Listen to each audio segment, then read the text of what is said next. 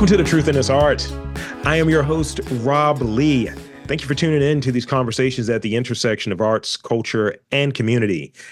Do continue to share, subscribe, review this great podcast. It helps us get out there to the masses. It helps in the algorithm. It helps people discover these podcasts. We need you to help us get the word out there to the masses. You can find us on DC Radio. You can find us on Apple Podcasts and my personal favorite, Spotify. Leave a review. Thanks. So my next guest, we've got a great one. Like I can't even hide it. We got a great one. With over 40 years of expertise, nearly 50 if I'm being honest, my guest today is a Marconi and Billboard award-winning on-air personality and radio programmer. Their impressive career spans New York, Chicago, Atlanta, and of course, Washington, D.C., with notable contributions at Sirius XM satellite radio. My guest is a music historian, curator, podcast producer, and concert promoter. They excel in startup ventures, brand building, and marketing, particularly to the African-American market. Please welcome this industry giant, the great Maxx Myrick. Welcome to the podcast. Thank you. The honor is all mine. I'm a big fan of the podcast. Well, thank you. I mean, there is pictures, photographic evidence, right? You know, at the 6th anniversary, I was there. You know, I was just in the background, and then the funny part about it, right? Just as far as the DC Radio 6th anniversary sort of get together, which was just really, really cool. And again, thank you for that invite. The picture that was taken, it happened to have my logo in the background on the ticker. Yeah. It's like, hell yeah. The timing was great. So, you know, it's great to have you here. And, you know, to kind of start off things, I like to open it up in this way. I like to have the guests, you know, introduce themselves. And the reason I do that, you know, there is something that's always lost in the sort of online bio and the artist statement. I like to hear who the person is, how they introduce themselves, you know, to the community. So if you will, could you introduce yourself for the fine folks out there? And then we'll go into sort of the sort of earlier bullet points. Sure. Well, my name is Maxx Myrick. I am a broadcaster, radio professional. I have been in this business professionally since 1976. So that's quite a few years. I guess I'm on my 47th year now. And I have built radios and operated radio stations all over the country. Some of the most notable ones are XM satellite radio, created the Real Jazz channel, the Latin Jazz channel, and the Neo Soul channel for that platform. Yeah. When we first started in 2000, I was signed on WVAZ in Chicago, V103, which is still the number one station in Chicago. I signed on WALR in Atlanta, which is still a top tier station on number 1, 2, or 3, somewhere like that. So I've been building enduring brands, for most of my career. I've been lucky to work with some wonderful people and had some good mentors. And I've tried to pass that along as much as I can. And I like to describe myself as, I hold people accountable, but I let them do their job and I try to be fair. And most people think I'm a nice guy until they, tell them not. Thank you. That's great. And I get that vibe. And again, just, like I said earlier, you guys welcome me in as the outsider from up the street. So I definitely sort of appreciate that. And, looking over, your bio and looking over your background, I was trying to pull out there's so much in here. I don't want this to be a 2 to 3 hour podcast. I'm trying to get this in 40 minutes. But with it, I always like to, after the introduction, is get a sense of some of those early points. I've mentioned, and I had it actually, brought up during this podcast, where this interest in being in front of people and sharing stories kind of presented itself at a very early age, at 5. I was an MC and I had a theater person actually point out no, you were in front of people. This is kind of what you're doing. You're just doing the next phase of that and, sort of doing a podcast and presenting to people and talking with people. So for you, what were some of those early things that maybe laid some of the foundation for how you approach your work or your early interest in radio or things of that nature? What led you on your path maybe from your youth? Well, I grew up in Toledo, Ohio, and at the time I grew up, we didn't have black radio Mm, in Toledo. We didn't have black radio until in Toledo until 1968. So um, I listened to, being so close to Detroit and being so close to Canada, I listened to a station called CKLW, which was a monster signal. It covered Detroit, Ohio. I mean, they gave the they gave the weather in Detroit, Toledo, Cleveland, and then they came back and gave it in Celsius for Canada. It was a monster. It's called the Big Eight, and everything about that station was just bigger than life. yeah. And being so close to Detroit, they had to be a little more soulful. So they played the requisite amount of Canadian music that was available, but the rest of it was all about Detroit, which was great for us because, they play a lot of black music. The DJs they were kind of hip. They were all white though, Yeah. but they sounded like that. I didn't know they weren't black until I met Ted Richards one time, and he looked like Clint Eastwood. I was like, wow, this is. But then later on, in my family, my mother, she loved music. Hmm. And so music was all around all the time. And I used to go to the music store on the weekends and get the latest records because they at that time, they had the tip sheets. The radio station would put out tip sheets. And the tip sheets were like a list of the hot songs. Yeah. And so you look down and see if you had all the latest hits. You wanted to have all the latest hits. And then, I have four sisters, so, they like to dance. And then in the summertime, we used to go to Sandusky, Ohio, where I was actually born, and stay with my grandmother. And she, you saw that film, Lackawanna Blues? Yes. She had a rooming and boarding house just like that, all a cast of characters. And so in the evenings when she would finish all her business, she would play her numbers. Yeah. Because it was a policy time. There were no lotteries. And part of her ritual was to, get her some Kessler's whiskey, a little Miller High Life, As one does. Crush. That was the potion. And then she get her dream books and prayer candles out. And then my job was to play the latest music to set the mood. Uh-huh. For all of this whole ritual that happened every night. But my cousin had a record store. So during the day, I would just spend all my time in the record store, listening to music and watching what people were buying. And I was great. And so then I would bring all the hits home, and my sisters would dance. My grandmother would do her ritual. So all of that combined. Yeah. And then later on, in around 68, there was a record store in Toledo called Clark's Record Store, Clark's One Stop or something like that. And he at that time, FM was not important. Nobody cared about FM. Right. So there was an FM signal that didn't have anything on it that was making money. So they gave him Saturdays for a couple of hours. He bartered the time, and he broadcast live from his record store playing all the records, and everybody would go down there and buy the records and see him broadcasting live.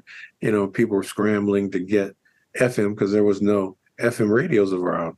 Right. So that's where we were introduced to local radio.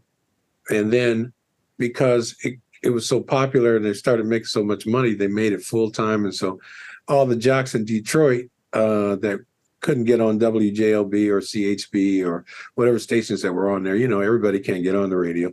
A lot of talented people out here. So they heard about this station that was looking for people. So they came down. And so it was like the cream of the crop in terms of personalities. And that was big personality time. So those personalities were big, like the ones on CKLW, but they were all black. And so they were speaking a different language that I could understand it. Right. I could start to tell the difference right away. And then you could see them, because they'd be out, and they're like, oh, that's that's Paul Brown. They had names Charlie Chuck, and they were just.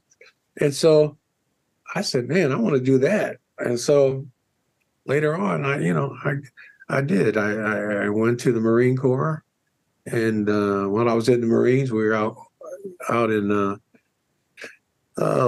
we were out in the Mediterranean for a long time, like 7 months, and you'd be out there 30 days at a time, and so they had a ship entertainment system.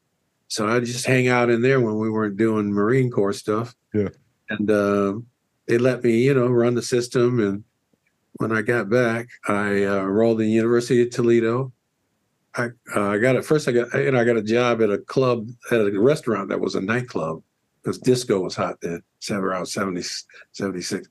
And so I enrolled in the University of Toledo. They had a campus radio station. Yeah.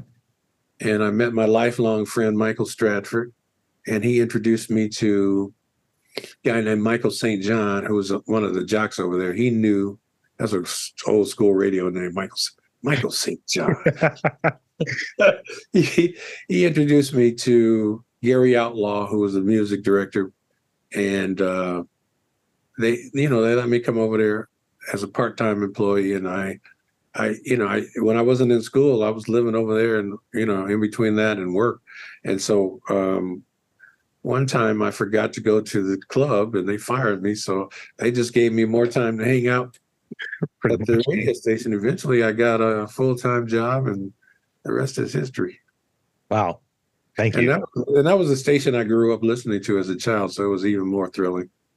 No, that's really cool. Like when you have the opportunity. My dad's around, same age, veteran as well, so Marines, and it's like, oh, okay, yeah, now I'm getting it. Now I'm I knew I was getting the vibe off of you. Now I'm like, oh, right. Light skinned dude, Marine, got it. But yeah, it's great to hear that sort of trajectory, and kind of being around music in different ways, being around sort of the curation in different ways. And, one thing I'll throw out there, I do, in addition to this interview podcast, I do one that I need to spend more time doing, but I do a movie review podcast. And the job I used to have at my home was pretty much you're reading the TV guide when those existed, right? And It's just like, oh, so Jimmy, what's good tonight?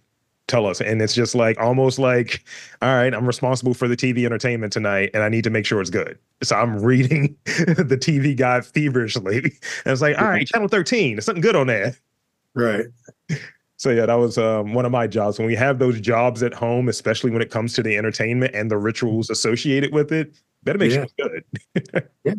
You just keep doing it and doing it. I remember I got a job working at a record store later on in my career, and I loved when people would come in the store and I could size them up, and at first I would just play something, and if they didn't react, they'd come over and ask for something. I'd look at what they were looking at. They'd come over and ask for something, and then I based my next selections off of what they asked for. And pretty soon they'd be walking out of there with arms full of albums and 45s. Yeah. It was, that was a great training. It's almost like a musical sommelier or have you. It's like, yeah, so this will pair well with this other thing. Yeah. I'm wearing a cardigan. That's what a music director does for a radio station, basically. You play, you find out what people like, and you find stuff that fits that description. Yeah. And you just keep doing it. And if you keep delivering, giving people what they want, they'll listen longer. It's true. So I want to move into this piece a little bit. You mentioned earlier, being instrumental in starting and laying a foundation for very successful and from and iconic stations, V103, XM satellite radio. Can you, share some of those insights on what it takes to successfully launch and, manage something that's ultimately super influential? And I think you were touching on it a bit as far as kind of essentially giving people what they're looking for and what they like, but speak a bit on that. Yeah, my first radio station was WVOI in Toledo. It was actually in Michigan, right over the line. And it was in a house in a cornfield. across the street from a redneck bar. It was such an interesting place. And the reason that came about was KLR, the station that I worked for, at around in the late 70s, they two more stations came on, black stations came on in Detroit. FM was starting to become important. Yeah. At that point, JLB AM, where Donnie Simpson came from, was still like the big gun in Detroit.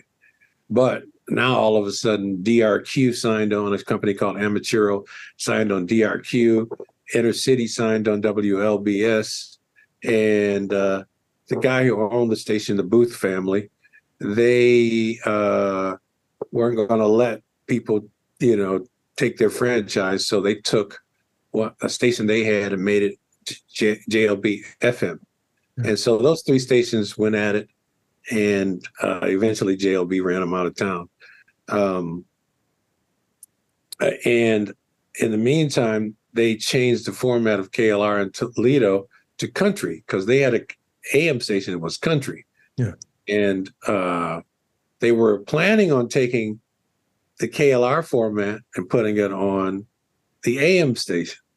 But I got a call from a friend of mine named Dawn Spencer, who heard that there was a new station, a gospel station in Temperance, Michigan, an AM station, that wanted to take the black format and put it on. And so I went out and I was planning on moving to Houston, Texas. A friend of mine named Steve Harris and some of the jocks from KLR had moved down there to a station called Love 94. And I said, well, if they can get a job down there, I can get a job down there. I probably couldn't. I was terrible, but I didn't know. So I in my mind, so I was working all summer. I saved up. I was working at a record store and a U-Haul, saving up my money. And I was out. And so I went out there. I talked to this guy named Paul Ploner, and he convinced me to stay. He said, if you stay 90 days and help me with this, I will pay your way to Houston if it doesn't work out, and I will give you $180 a week, which was, more than I was making. Sure. Yeah.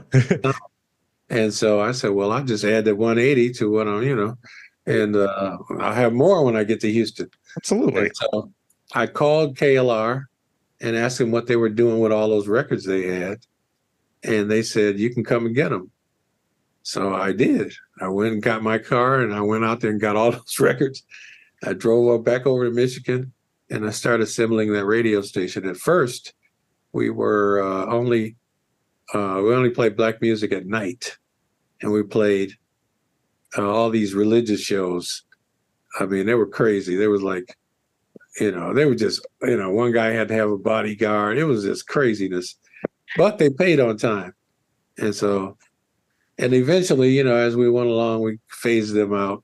It was owned by a company called J-Core Communications. That's why they were gospel.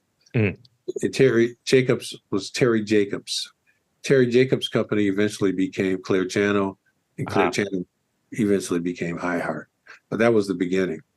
He only had 3 little radio stations at the time, and they were trying to take that company public, which they eventually did. And so I started building the radio station with a guy named Donnie Walker, and we put it together, and then we started hiring people, and we started playing music. And I didn't know what I was doing. I was just playing my favorites, and and I was a DJ too, so I was in the streets. I had a sense of what people wanted to hear, but I was all over the place. And the record companies, we became reporters, and once you become reporters, you affect the charts. Right. And when you affect the charts, then record companies become interested in you. And then they send their reps down to try to convince you to play their records. And so then I was trying to be buddies with everybody. And so I was playing everybody's records. And so finally I got a call from another lifelong friend, the late Steve Harris. And he said, stop letting those people, actually it was a guy named Walt Baby Love who called me and said, stop letting those people take advantage of you. and then he had said, I'm going to have this guy named Steve Harris call you. And then Steve took me through the fundamentals of programming and how to set up clocks and rotations and how to have some discipline. And then, I wasn't so generous. And the station started sounding more consistent. And I learned these things, I learned, I made mistakes, made mistakes. And after about 4 years, I knew what I was doing for the most part. Yeah. And so that led to another station. And then I moved down to, I went to Cincinnati to do mornings. And then I moved down to put a station on in South Carolina, Z104. And that went up to number one. And then, I was feeling pretty good now. I think I know what I'm doing. I went, but they were bankrupt, so it was a mess. So I went to Richmond, Virginia, and put on the first satellite radio station in the United States. Really? In 1988, yeah. And so that was, that's kind of set the stage for my thinking about satellite radio in 1988, because I didn't go to XM satellite radio to 2000. So it was a long time, but we were, already on that technology. So I was really, thinking about the future. And I went from there to Cleveland for a little while. I was about to quit. I couldn't take it. I was living in like the transient hotel by the racetrack. At night it was like a lot of moaning and groaning. And I was like, I can't. I'm going to get me a job doing regular stuff, But what was that like in that moment where, because I had children. I had a wife. They moved with me to Cincinnati. They moved with me to South Carolina. One of my kids was born in South Carolina. The rest of them were born in Ohio. So, but my wife was like, no, we need some stability. So she moved back to Cincinnati, and there she's still there now. We're not together, but so I had responsibilities. I was trying to have this career and trying to stay married, and be there for my kids as much as I could. It was hard to get home. It was real sad. It was tough on me. I cried a lot, when they didn't see me. And so then I got a chance to go to Atlanta in 1990 and put a new station on, another one called WALR. And that was a great station. It was called Love Songs and a Touch of Jazz. It was the smoothest station ever. And it was in the CNN Center. We had resources for the first time. I mean, we were just, I was like, I saw a whole nother world, a whole nother light that I hadn't seen before.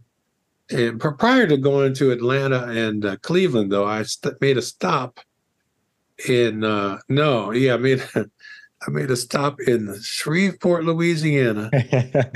Oh, my God. I don't know what year they were in, but that was 1988. Yeah. And then I went to Chicago from there. And then they fired me in Chicago the first time at V103 when I helped sign the station on 1988. And then they fired me because I was terrible on the air. I wasn't terrible, but I was terrible for them. Yeah. Big personality market. Everybody can't do that. And that's not my stick. So, but anyway, I ended up in Atlanta. I put that station on. It did well. Still doing well. Then I got fired again because they got new owners. And the guy they brought in to oversee that and I, no, we didn't see eye to eye. And I wasn't going to Tim Scott myself, So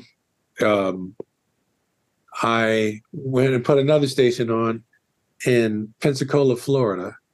And this station was a huge station. It was like 100,000 watts. It was, you could hear it in Pensacola. You could hear it all the way to Louisiana. Oh, It wow. was a beast. They didn't even have a local phone number. Everything was 800.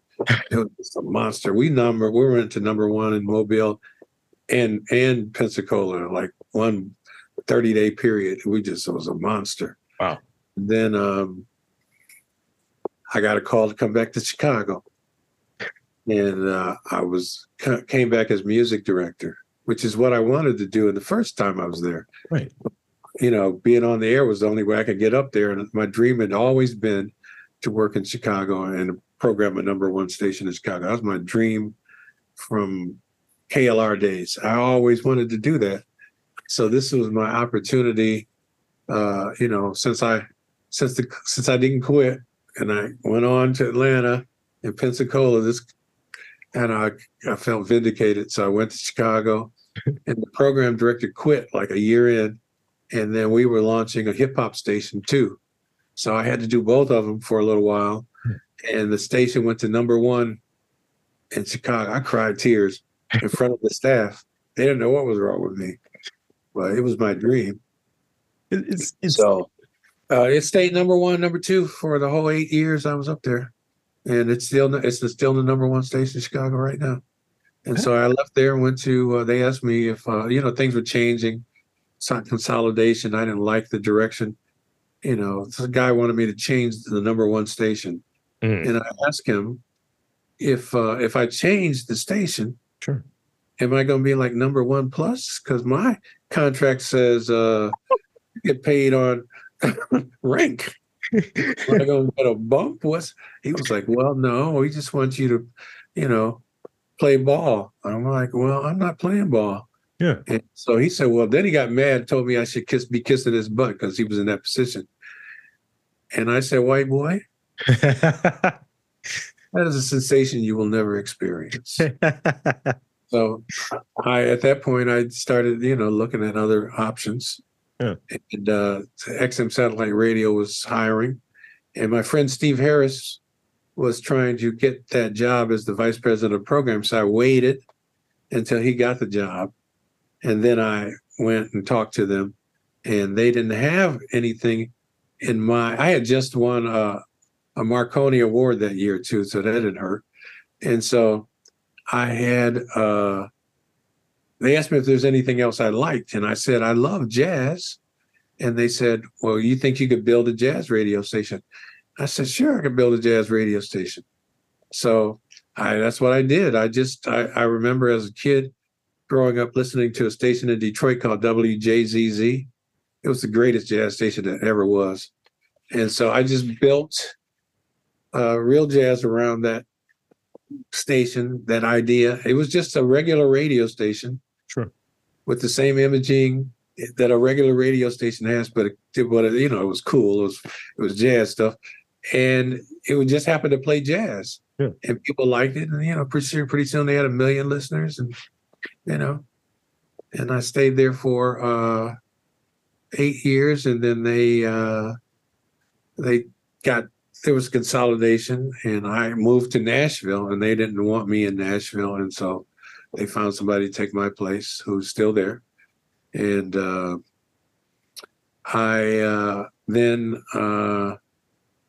came back to DC and ran WHUR for about 4 years. Yeah. You know, top tier station there, heritage station, the inventor of I was honored to work there, inventor of the Quiet Storm format, you know, a legendary station. Yeah. Then they asked me to, the city asked me to build them a station. And here we go again. I just, you know, I built them a station called DC Radio, and I've been doing that for the last 6 years. You know, in between doing other things, you know, on the side. I love it. I love how, see, what I do as I'm going through this is like, I like to let the person cook, you know, like you've knocked out like 4 of my other questions. So shout out to you. You make my job easier. But yeah, let's talk a bit about DC Radio. I mean, that's, you know, one of the ways that I became aware of you, and then, you know, and sort of getting us to this point, like, what, I guess, in looking at DC radio and sort of this market specifically, this DC, the DMV, this whole area, what what are some of the, I guess, some of the thinking that goes into who fits within it, who fits within the format, because there's music, there's podcasting, there's different personalities, and I'm being one of them on there. I guess I have to definitely ask, but what makes someone fit within it? And what was your aim with DC Radio? Well, I mean, like all stations, you want to have some kind of cohesiveness. The idea of DC Radio originally was it was a partnership between the city and HUR. Yeah. HUR has 4 frequencies on their signal. And so we leased the HD4 signal, and it was just going to be all talk. Yeah. And then the director at the time, Angie Gates, had some other ideas. So she hired me, and we tried to make it, give it some depth. So we started just, trying to find people who were talented and give them a shot. Yeah. Find people who were serious too, because a lot of people came and they wanted to do it, and then they did it a couple of days, a couple of times, and they were like, "This is work. I don't want to do this." It's like, yeah, it's work, but you're learning. You got a platform. You're getting your content out there. You're building consistency. We put your content on every streaming platform. It's associated with other great content, and so we just started doing that. We created a pitch session every 6 months, and we started getting people coming in, giving us pitches for their shows, and if they seemed serious enough and they had great ideas, we'd give them a shot. Yeah. And they all turned out to be some of the stations, because we don't pay for content, right? So some of the people have been with us the whole 6 years. They just continue to embrace the platform, and we continue to love having them on. And it's just, we have really good, there's some really talented people in this area who just need an opportunity. Radio is not going to give them one. Yeah. The internet is another space, and some of them have internet things going on too. There's nothing wrong with that. Right. Because in fact, that's where the future's coming from. The internet, the companies aren't developing people. They're just finding out who's got the most likes and views and trying to sign them up. And they think that's going to create the next, thing. And it may or may not. It worked for the Breakfast Club, because I've never heard their radio show, but they took that Breakfast Club right into the Radio Hall of Fame. So, And that's one of the things that definitely want to hear more about is sort of so. And I'm coming from there today. Actually, I'm teaching a group of high school seniors podcasting. I've been doing it for about 15 years. So just passing it along and trying to help them realize their interest and learn from my mistakes, as I put it, and because I've made all of them. And I think in preparing lessons and going through this sort of process of building out a class, you see sort of this focus of, we need to have these personalities that may not have sort of the wherewithal, but to your point, they have all of these likes and they have this, but it's like, that doesn't mean that they're a podcaster. They might be a personality in this sort of context, but not everyone has the stamina, or even in doing this. I don't have a problem with doing a bunch of podcasts. I've never have. I can just, Stamina is a good word. Consistency, stamina. I mean, radio is just a distribution platform. And what makes it work is consistency, just repetition. And you build a relationship with the audience based on that content. And now it's expanded. So now you have to engage with that audience on other platforms, because the audience has so many options. Right. But the online thing is just such an opportunity, because you don't have any barriers. Right. You can cuss all you want. You can, say whatever you want to say. There's no FCC to stop you. you can build your base. You just have to, it takes work. You just have to keep, find something that you think people might be interested in or that you're interested in. Find an audience for it and engage with that audience and build that audience. If it's good, they'll share it with other people, and you just keep going, going, going. And one day, it will be where you dreamed it would be. You just have to, you can't stop. If that's what you want to do, that's the place to do it before they shut it down. With the politics being the way they are, they don't want people to have that kind of voice and power. So now while that window's open, I would, if I were somebody jumping in this business, that's where I would go. 100%. It's going to be hard to get in. You can't get into commercial radio. It's hard. They're, they own everything. Where are you going to go? And the stuff they're very little local. I mean, there's very few stations like HUR, which is Black owned and operated. Yeah. It's its own thing. Everything else is owned by corporations. And, there's all kinds of things going on there. And then they have syndication, and they want to put their syndication on all this. So there's very little opportunities. There are very little very few independent stations. And the internet gives you a chance. I mean, I love during COVID that so many people took advantage of that. Country One is my favorite person. He turned those little skits into like $20 million. Yeah. You know what I mean? He just would consistently came up with great content that people started sharing, and it just grew and grew and grew into a Netflix special, movies, and all kinds of stuff. Well, you can do the same thing. Anybody can do that if you got good content. Now, if you got crappy content, crap in, crap out. And that's the thing I try to impress upon, like, my students or anyone that's just interested in it. Like, folks who pick my brain, ask me to, chat with them. And, I definitely throw the stamina thing out there, but also I am like, look, are you doing test recordings? Let's get these reps in, like really figure out what it is, what's your thing.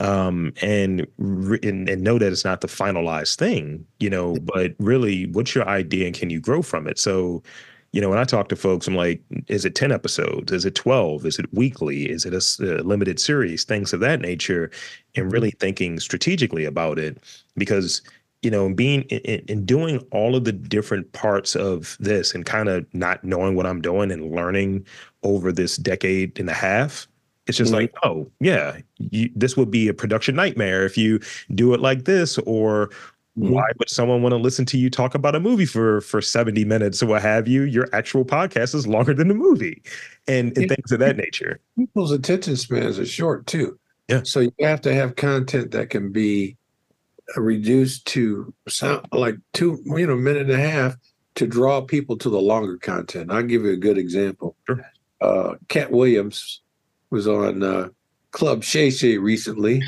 Speaking His Truth, and I have not seen the whole 3 hours. But you definitely see pieces of it. I've seen pieces of it, right?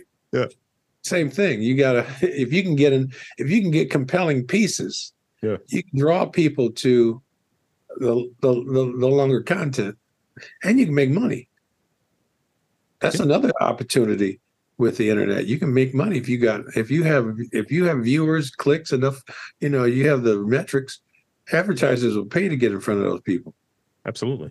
This episode is brought to you by some soda. I don't know, and yeah, the commercials just play. You'll be in the middle of a great moment in that clip, and you just have to wait till 15 seconds while they get paid.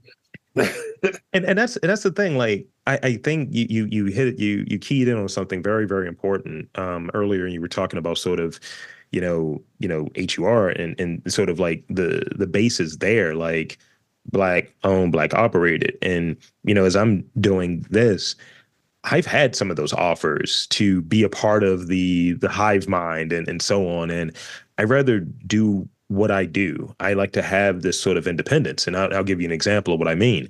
As I'm doing this podcast, it grew specifically out of Baltimore, right? Right. And, I was just like, okay, I want to do this. No one's really doing it or doing it in this way. And then naturally, I'm like, what about DC? What about Philly? What about these other cities that I'm interested in and I see similarities in Hmm. how they're discussed? And when I specifically with Washington D.C. and with Philadelphia, I connect with, sort of an outlet there, like a Hmm. local radio outlet. Hey, I got a bunch of content that's related to your city. Would you want to put this out there? And generally the answer is like, hell yeah, let's do it. Let's do it. Whereas in some markets, it's like, oh, well, we don't know if you're big enough. Maybe my local market. We don't know Right. if you're the person.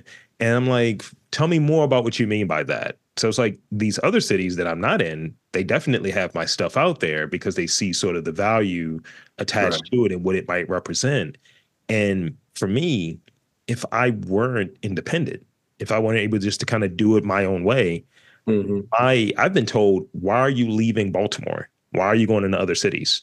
I was like, 'cause I Hmm. want to, because Right. that's where my interests lie. Like I'm going to Detroit and I'm going to Richmond this year to do this same sort of series because Hmm. that's where my mind and where my heart is at in Right. extending out this conversation and hit those cities that are quote unquote black cities and talking to the artists that That's the beauty of being independent. You don't have to worry about gatekeepers. 100%. And when I get told point like, well, I don't know if we can fund that because I was like, I'll find a funder. And literally I get very, because I sit down and I talk to certain people because apparently I'm a scary black man. But I'm like, look, I'm still going to do it. So you can either be a part of it or not. It's very, very simple. And those same people will come back to you, hey, buddy. 100%. They'll say, hey, you want to come over here to this Chicago station? You want to come Uh, back?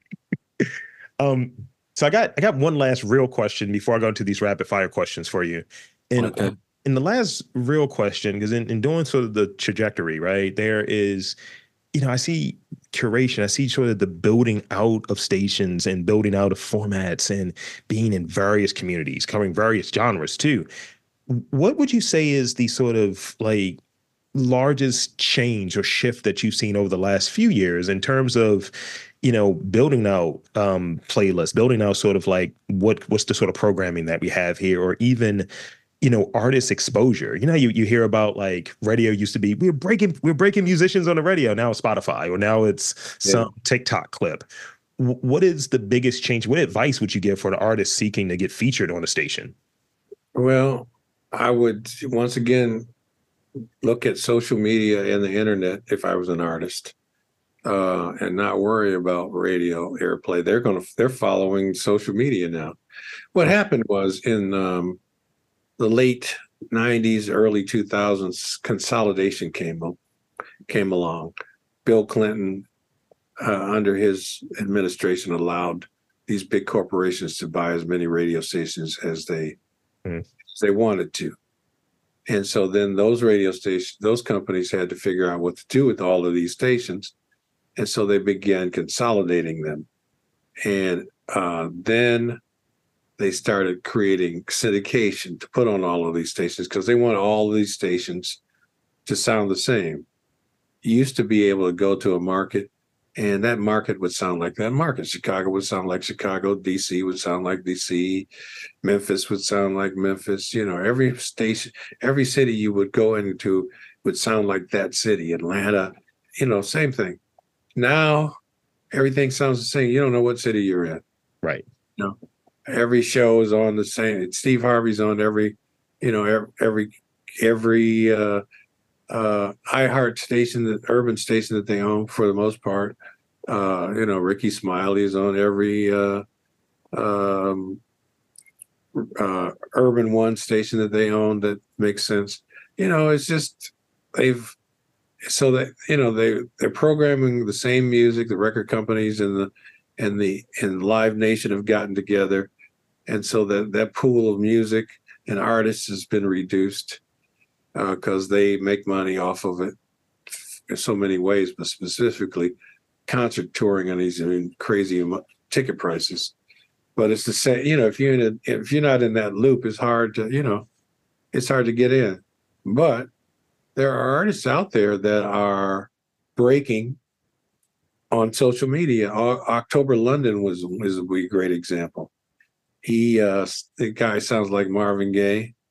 It's great music. I mean, but he broke on he broke on social media. There's a new song out called "Can I Call You Rose?" I don't know who it's by. It's a group, I think, and that run is breaking big. That song, "Girls Are Players Too." I don't know what the name of that tune is, but That, you know, Can I Call You Rose? That's These Sacred Souls. I heard that recently. they're kind of like what was that young lady, Sharon Dap? They're like the Dap Kings or something like that. Yes, Sharon and the Dap Yeah, King. yeah, that song is killing. And so now, they're about to blow up. But that was because they, put their stuff out there. Tiny Desk Concert. I don't know what it's evolved to. I'm not really happy with the direction it's going in right now with all of this um, Juvenile and them on there, but cussing and stuff. I'm just not with all that cussing on the radio. Yeah. If I want to hear that, I can just listen to it. Yeah. Or else I just, when I'm ready for that cussing, I just go listen to the cussing. But that's not what I tune in for. But I'm, 66 years old, so they ain't talking to me. But I cuss, I'm trying not to cuss now, but but I just don't want to hear it. I just don't want to hear it. So, that is what is the challenge. Yeah. But, once again, the internet, and then there's what the internet gives you is the whole world. Artists are like, oh, I want to be on the charts. I want to be in number one in the US. I want to be on my local station. I know friends that have songs in Poland. They're like Michael Jackson over there. They're huge. They're like huge. And I think that's a part of the sort of challenge where, and I'm looking at it purely from like a podcast and maybe a personality perspective of, yeah, you have the whole world, but it's like, are you speaking to the whole world? Or are you speaking to a very niche thing? And then having that as that loyal 100, 1,000, whatever that might look like, because that turns into what your strategy is, right? Of I'm going for everyone, then you only have limited resources as to how you're going to do it. And it could be this thing of the sort of curse of having so much availability and the internet being so open that. Well, you target our strategy. Once I started getting research and hundreds of thousands of dollars to spend on research and find, all the resources, I found out that you target narrow, but you market wide. And because you always have to replenish your audience because they have so many audience, they have so many options. So you target narrow, whoever it is that you're going after, but you market wide because you never know who's going to like your stuff. I'm finding out how much white people like Southern Soul through TikTok. King James, that dude, he is killing it. He is like the king. I mean, when these white promoters figure out the Southern Soul is as big as it is, they're going to be huge. So those black promoters are going to be in trouble. 100%. Unfortunately. Yeah. But right now we have it to ourselves. So, we had hip hop to ourselves too. Look, that's almost a whole nother podcast right there with those thoughts on that. Cause I don't know, like I'm one of those, and because I'm becoming an old man, I guess. And, cause I'm creeping up there where, I'm like, man, 2010s had the best rap music. And people look at me and like, bro, what are you talking about? But I'm just like, listen to this and listen to how similar it is. Or even applying this same thing, like about podcasters. I look at, those video clips when they're breaking sort of, yeah, we had this cool clip. I'm like, why do y'all have the same like gear? I was like, they're sponsored by, Rode or what have you. I was like, I have really good gear and I don't see any of them with the gear that I have. My gear is Zoom. It's very popular gear, but I don't see it in these videos. So it's like kind of the, I guess with the organizations, the companies, the sort of syndication thing. It's like all this is the same. And I'll comment on one last thing before we wrap up on this portion and go into the rapid fire. My love for radio came with loving sort of my local station, like 92Q generally. And, because I'm a Morgan State alum, definitely WEAA. And Hmm. you'll like this. Initially, I didn't like jazz music. I was like, man, turn this off. Where's the rap music? And my dad was like, you'll eventually get it. And now all of the records I have in my house are jazz records. A lot of Charles Good for your dad. Mingus. I mean, it's the foundation of all this music. Yeah, It's the foundation of every jazz and blues are the foundation of all American music. If it doesn't have that in it, it's not really good music. and this is sort of that challenge where it's like it's lacking something. And I think you're right. It's lacking whatever, because when I think of jazz, when I think of blues music, I think of a feeling. It's Yes. something that hits. And some of these things, whether it be the sort of auto correction, whether it be all of these different things that just feel more robotic, and it Yeah. feels what's the word? Very processed. And Yes. it's like I rather when I hear that needle drop and that sort of initial feedback or screw, like Yeah. this is gonna hit. That it's got to have that feeling in it. That a lot of the 80s music didn't transfer Yeah. because it was all electronic. Yeah. It didn't make it because it was all they were just using drum machines and it sounds like the 80s. It doesn't even. But a lot of the music made in the 70s, you can listen to that forever This is true. because it was organic. It was made in the studio. It was live musicians. Now hip hop has helped bridge generations by sampling that music, which is great. Yeah. A lot of young people think that those are the original versions. So, you know, there's a bit of education that needs to happen. But It's like you were saying earlier. It's great to hear like ladies is because like you can hear the sample of the thing that was sampled. I was like, yeah, this is just watered down. yeah. When I hear a lot of hip hop, the first thing I hear is the sample. Right. First thing that's the Isley Brothers, or that's. That's Boys to Atlantis right there. What do we what? Yeah. But now they're sampling the samples.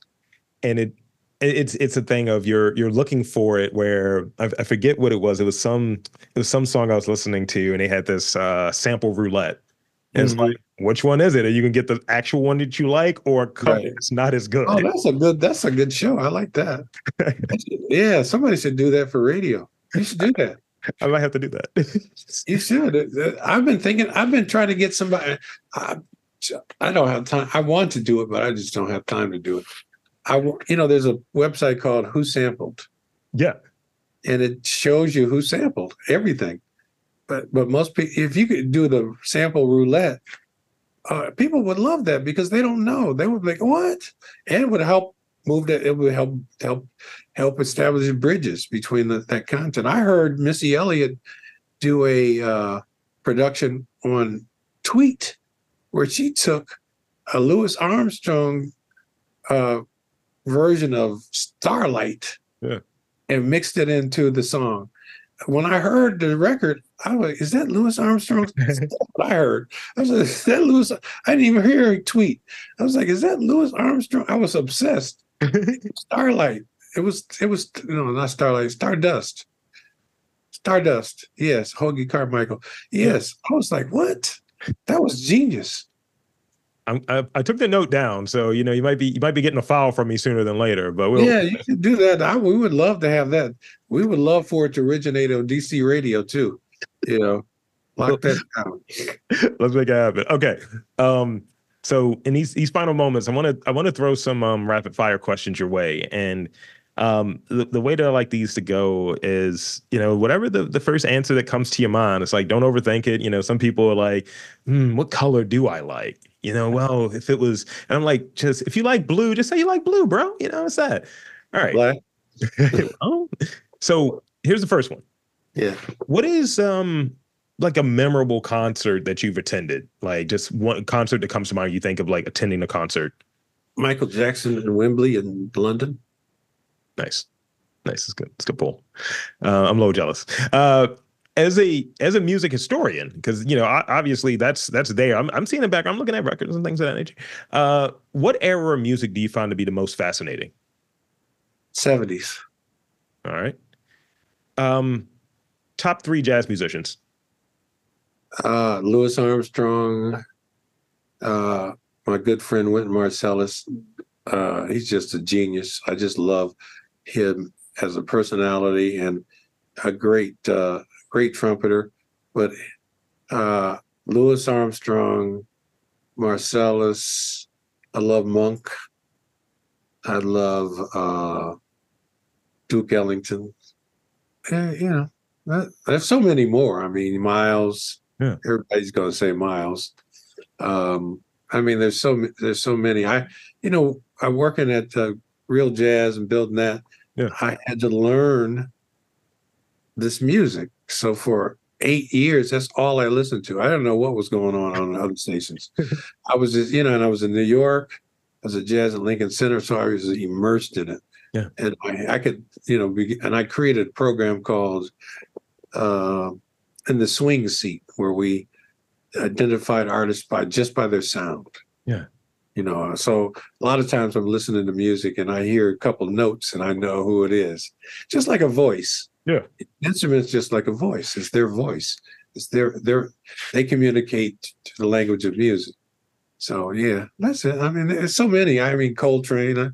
It's the Jazz Police come for you if you don't sing Coltrane. The Jazz Police come for you. Oh yeah, well, they've come for me many times, and I told them to go to hell. That's great. All right, this is the last one I got for you. So as I was saying like early on, we always try to throw in a bit more.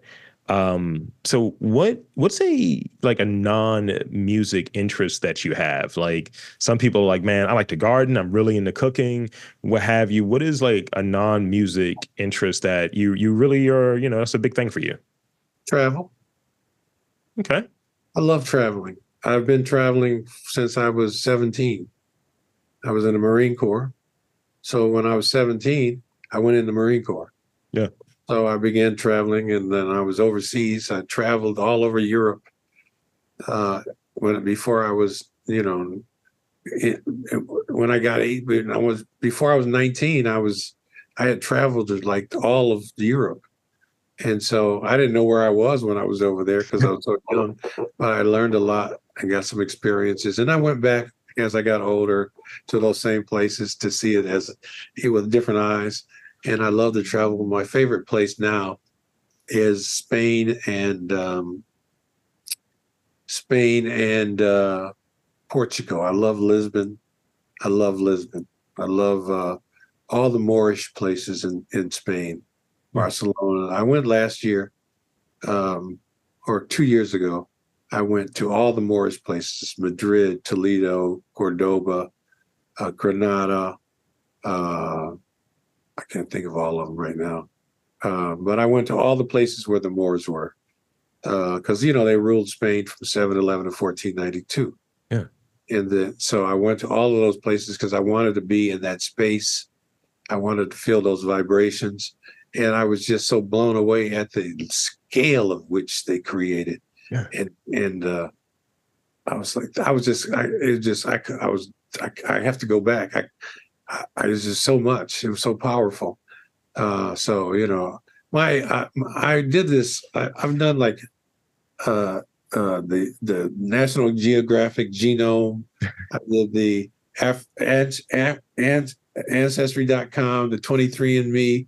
Yeah. And did AfricanAncestry.com, and all the other ones put us, my family in Ghana and Wales, the European side, and then but the African ancestry put us in, of course, Ghana, but they also put us in Moorish Spain and Portugal. Aha.